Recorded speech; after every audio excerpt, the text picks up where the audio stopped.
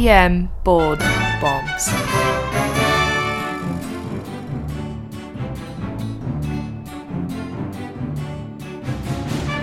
Welcome back to EM Board Bombs. I am joined here with someone who needs no introductions, but I probably should make an introduction because they can't see you right now, Marlena.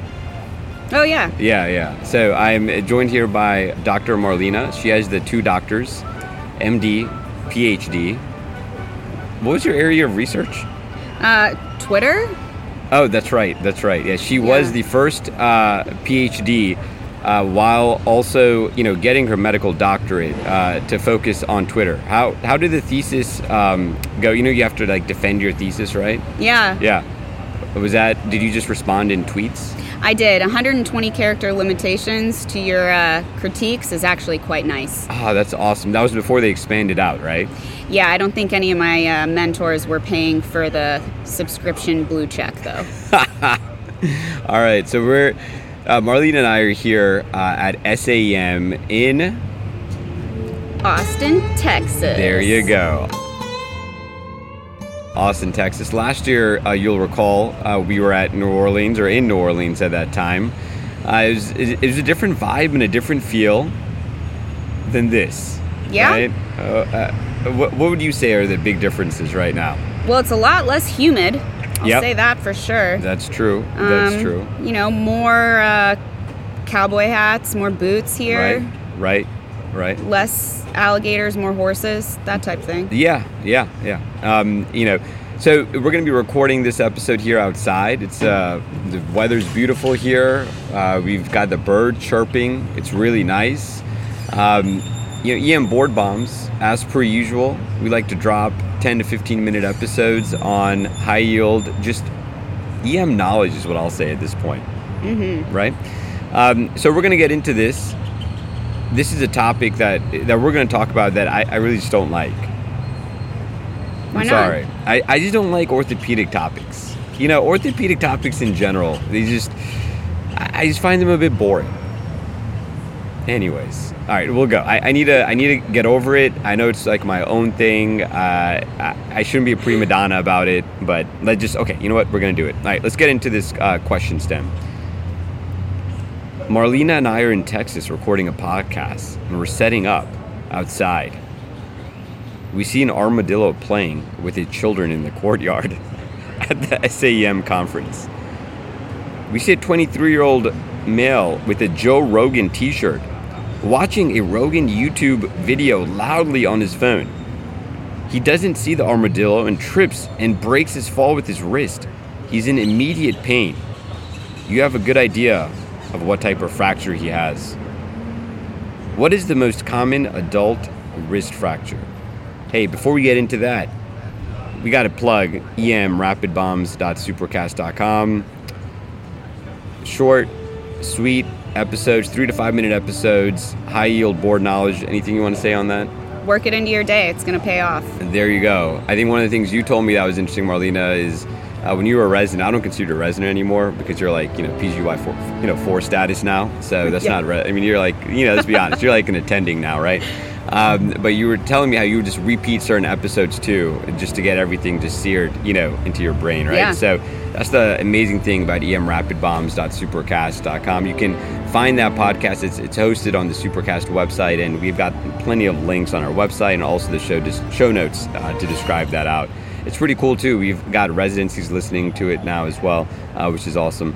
So the most common adult wrist fracture is what? Is it A, Colles fracture, B, a distal ulnar styloid fracture, a C, scaphoid fracture, or is it D, the Galeazzi? What is it? How do you pronounce this? Help me out here. Remember my ESL? Galeazzi? There you go. You go. Like the dice game, the Yahtzee. Okay, all right. Look, not all of us had linguistic professors as parents, okay? That's true. As, the good Dr. Kuhn's here. So I did not have that, okay? All right. So, correct answer is what, Marlena? The correct answer here was a Colles fracture. Boom. Like it. All right, so a Colles fracture is a fracture of the distal radius with dorsal angulation and comminution. It's not an intra-articular fracture. think about that dinner fork deformity that we've all seen so many times. That's one of the ones where you get the x-ray and even the tech is just coming up to you saying, yeah, it's probably fractured, isn't it? That's the one where the tech will just tell the patient, let's see how bad that fracture is. Yep. So dorsal displacement there. It's the most common adult wrist fracture.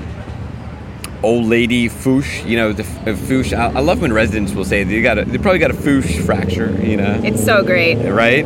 I wonder if anyone accidentally says that to a patient and the patient's like, what's wrong with my doctor? Right.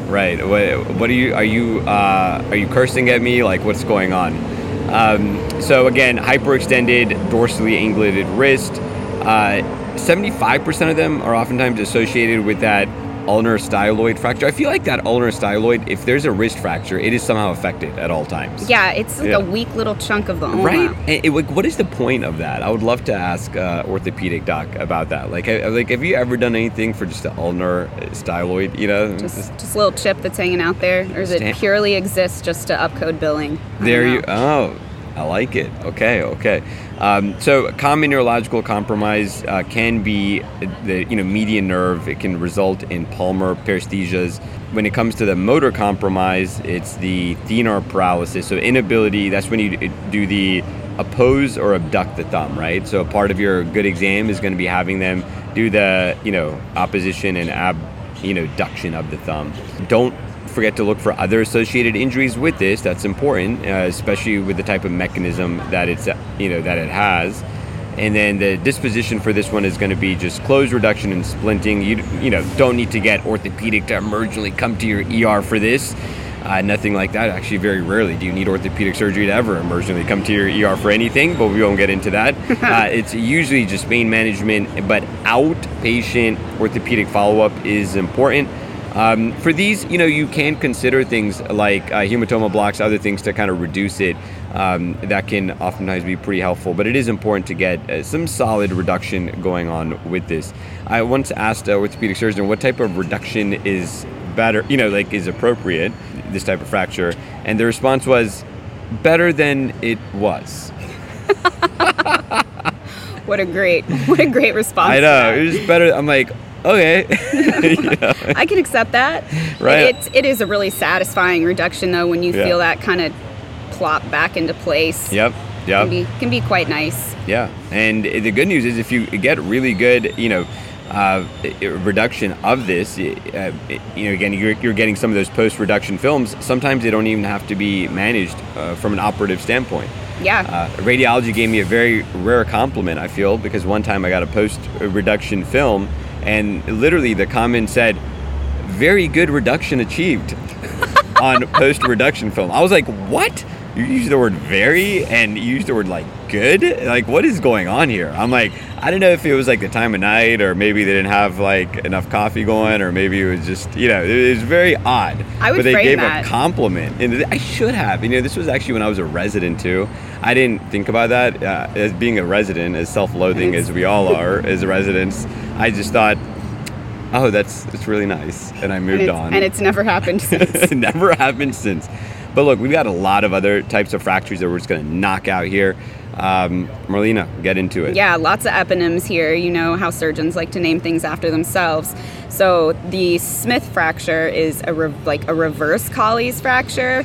So it has a quote-unquote garden spade deformity, or if you just flip your dinner fork upside down, that's the same thing too. That can occur with a direct blow to the dorsum of the hand in addition to a fouche injury. On the x-ray, you see like a volar displacement. You might have some angulation there. Those are usually unstable and are going to need ORIF, but not emergently. Then there's I have just a comment on the ORIF thing. I once had when I was in residency, I remember one of my co-residents told a trauma surgeon, they said, I think that patient's ORIF is infected, and the trauma surgeon just looked at him deadpan, knew exactly what I was like. Can you tell me what an ORIF is? Oh, God. It's one of those things that he'd probably read so many times, and then the first time you say it out loud. It's just like ORIF. I'll never forget that in my life. And the look on the surgeon's, it's a look of disgust, actually, on the surgeon's face for not appropriately pronouncing something the right way. I've definitely been the med student on the other side of that when it came to a cabbage. Yeah. We're like halfway through the day of our first cards lecture. So it's been like 3 hours of me hearing the word cabbage. And I finally just raised my hand and was like, what is cabbage other than a vegetable? What type of cabbage are we speaking of? I was so confused. That's awesome. Anyways, continue. So the next eponym fracture is a Barton fracture. It's the same as a Colles or a Smith, except this is when it's actually intra-articular. So it can be dorsal or volar. The volar ones are more common and due to a fall on a hand or wrist that's supinated. So a little more of like a not really catching yourself, kind of like a weird foosh. Those are usually pretty unstable. You'll have dislocation of your carpal bones. They're difficult to reduce and are also going to need some ORIF.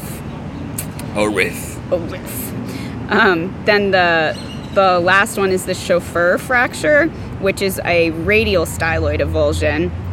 It actually happens when the scaphoid like compresses against the radial styloid and you have that little avulsion. And you'll usually also have like intercarpal ligament injuries. Those need to be immobilized and actually need urgent orthopedic evaluation because they also need surgical management. I think an interesting fact about these is that historically they're named after drivers who had to start the cars with the hand crank, and when the car would backfire, the crank would like forcefully hit them on the back of the wrist. Oh, wow. Yeah. That is really interesting. Didn't that happen to your butler one time? Yeah. I took care of him, though. There were no issues. I made sure he got into the ER just fine. I do like to drive, other than the EV, I like to drive, a horse and buggy type situation, too, sometimes. So I'm pretty old school, yes. You know what a German Texan's favorite car is? What? Audi. Oh, that's good. Oh, man. Okay, why? I'm going to have to use that. You want to tell us what kind of splint you use for all of these? It's not rocket science here, folks. It's called a sugar tong. All right, easy to remember. It's always important when you are putting them in that sugar tong splint to document a thorough neurovascular exam prior to and after reduction. You just want to make sure that wrist is immobilized. And again, when you're doing that splint, you just want to make sure that the plaster or whatever material you're using isn't going to be getting on the skin nice and soft. That's important. The last thing you need is a patient coming back 5 hours later complaining of an abrasion now from the great reduction that you did. All right. Pete's focus here. It's too bad Blake's not here. I know he loves talking about pediatric stuff, so this is dedicated to you, Dr. Briggs. Hey, shout out to you, Dr. Briggs. Even though you chose not to come to the conference and join us this year. Marlena and I, we're going strong, though, right? Yeah, we did. We ate extra breakfast for you. There you go. We thought about you. Mm-hmm. We made fun of you like we usually do. Classic. Yeah. Classic. All right, sorry, continue. So, PEDS fracture that's common at the distal radius is a torus or a buccal fracture. It's usually in kids under 10. You can actually sometimes palpate like a painful ridge where that buckling of the cortex is, but you'll see it on the x-ray mostly at the metaphysis. Great thing here is, unlike other torus fractures that have to be sent to ortho, you can actually just splint this and have them see their PCP in 2 to 3 to 4 weeks. Yeah. Look at that. So other Fuchs fractures also include, we'll get into the perilunate dislocation. This is, so tenderness over the carpal bones, and you have that dorsal wrist fullness. Again, significant ligamentous injury here. It's high risk for developing a median nerve compression, avascular necrosis, even things like compartment syndrome. Now, again, we're going to get into the ones that ortho needs to see. This is the one that ortho is going to need to see, or your hand surgery team is going to need to manage that perilunate dislocation in the ED setting. You need to get them on board or even transfer them out, for that. Exactly. You don't want the long-term disability. That's the same for the lunate fracture. That's the one we talk about. You see the spilled teacup on the lateral x-ray. Normally you should see the lunate overlap with the capitate, kind of like the piece of pie on the AP view, but when you have this lunate dislocation, you'll see the spilled teacup, and you'll feel fullness on the volar side of the wrists. It has all the same risks as the perilunate dislocation, so you got to have ortho see them as well, your hand surgeon. You know, the more we're doing this, the more I realize we just need like a 2-pager handout on this as well. So yeah. I think that's something that we're going to work on. Getting out to everyone. So just make sure you subscribe to our newsletter on our website. But we'll get a 2-pager out that summarizes this as well. The next one is the one that I feel like we disproportionately are taught about scaphoid fractures. Yes. Right? Like I remember being taught about a scaphoid fracture. I feel like the first day I walked into med school. You know, it was just like an anatomy class. It was immediately like, oh, this is a scaphoid, you know, this is the snuff box, right? And that's that dorsal radial wrist pain with decreased range of motion. This is where you get that snuff box tenderness. The splint here is what's key. This is what tests love to ask about, right? It needs a thumb spike, a splint. What's the interesting thing about scaphoid and a way you might be tested on it? The x-ray might be negative, but if they have pain over the scaphoid area and a mechanism that's pretty consistent, like an outstretched hand, fall, you need to go ahead and put them in a thumb spica splint no matter what. Even if the imaging doesn't show you anything, they can follow up in the outpatient setting, with orthopedics as well. There's been some literature to even suggest that these folks should get a CT of their wrist in the ED setting, because it can actually, the quicker you make that diagnosis, the faster they can get back to work and whatnot. But again, I think that's not necessarily ready for prime time, but that is something on the horizon. There have been some studies on that. Because again, with a scaphoid fracture, you can have significant long-term disability due to the fact that the scaphoid bone itself isn't really very vascular and doesn't heal as well as you'd like. And then lastly, on the other side of the radius, you have the radial head. You can also get an isolated radial head fracture with a Fuchs injury. Those actually can be occult on x-ray a lot of times. And in adults, you may just see the anterior fat pad sign, which... Sorry about that audio. I mean, that's like quite aggressive. It's Texas. It's Texas, and I'm pretty sure that's a lifted truck that we're hearing right now, right? With just a bunch of diesel blowing out the back. So, the farm vehicle. A farm vehicle. But go ahead on that isolated radial head fracture. So you can see an anterior fat pad sign, which is like a sale sign. And in kids, that's your supracondylar fracture. But in adults, if you can see the anterior or the posterior fat pad in the elbow, you need to be concerned for an occult radial head fracture. Okay, and we have an older episode on the... Oh, man, I don't want to pronounce this.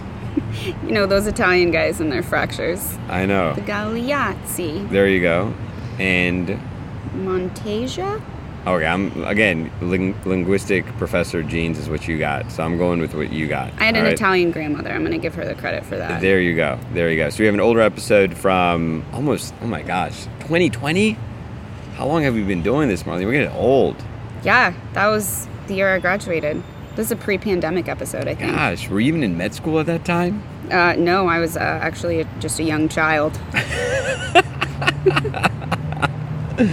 Oh, man, good times. All right, well, that wraps it up for us here at SAEM in Austin. We are outside enjoying the weather, watching some armadillos playing, and hearing the birds cackle and seeing lifted trucks just making lots of noise and going by. And we have proof. We have audio proof of that. We do. We're not making that up. We have a pretty high Texas listenership here, all right? You got to maintain that rep. That's why we got to be careful. New Orleans, we can say whatever. But as always, check out EM Rapid Bombs. It's hosted on Supercast, so it's emrapidbombs.supercast.com. Check it out. It's a great quick question bank of 3 to 5 minute long episodes where you'll get high yield, just general learning. You can be from a med student to a resident to a senior attending and get something out of it. Over 350 questions there now. We drop a couple episodes every week there, and once you sign up, you get an email delivered from Marlena herself 3 times a week that gives you high yield pearls as well. So you can just be the pearl wizard. You must, after writing all that stuff, residents must just come to you and be like, I need a high yield pearl, Marlena. Can you give it to me? Oh yeah, I just regurgitate those like Right. I got straight up pearl GERD. I know, right? I mean, you could probably just go ahead and make the ITE exam at this point, I would feel, with all the pearls that you've like come up with for those newsletters. But anyways, we are out. Appreciate it. Bye. Bye.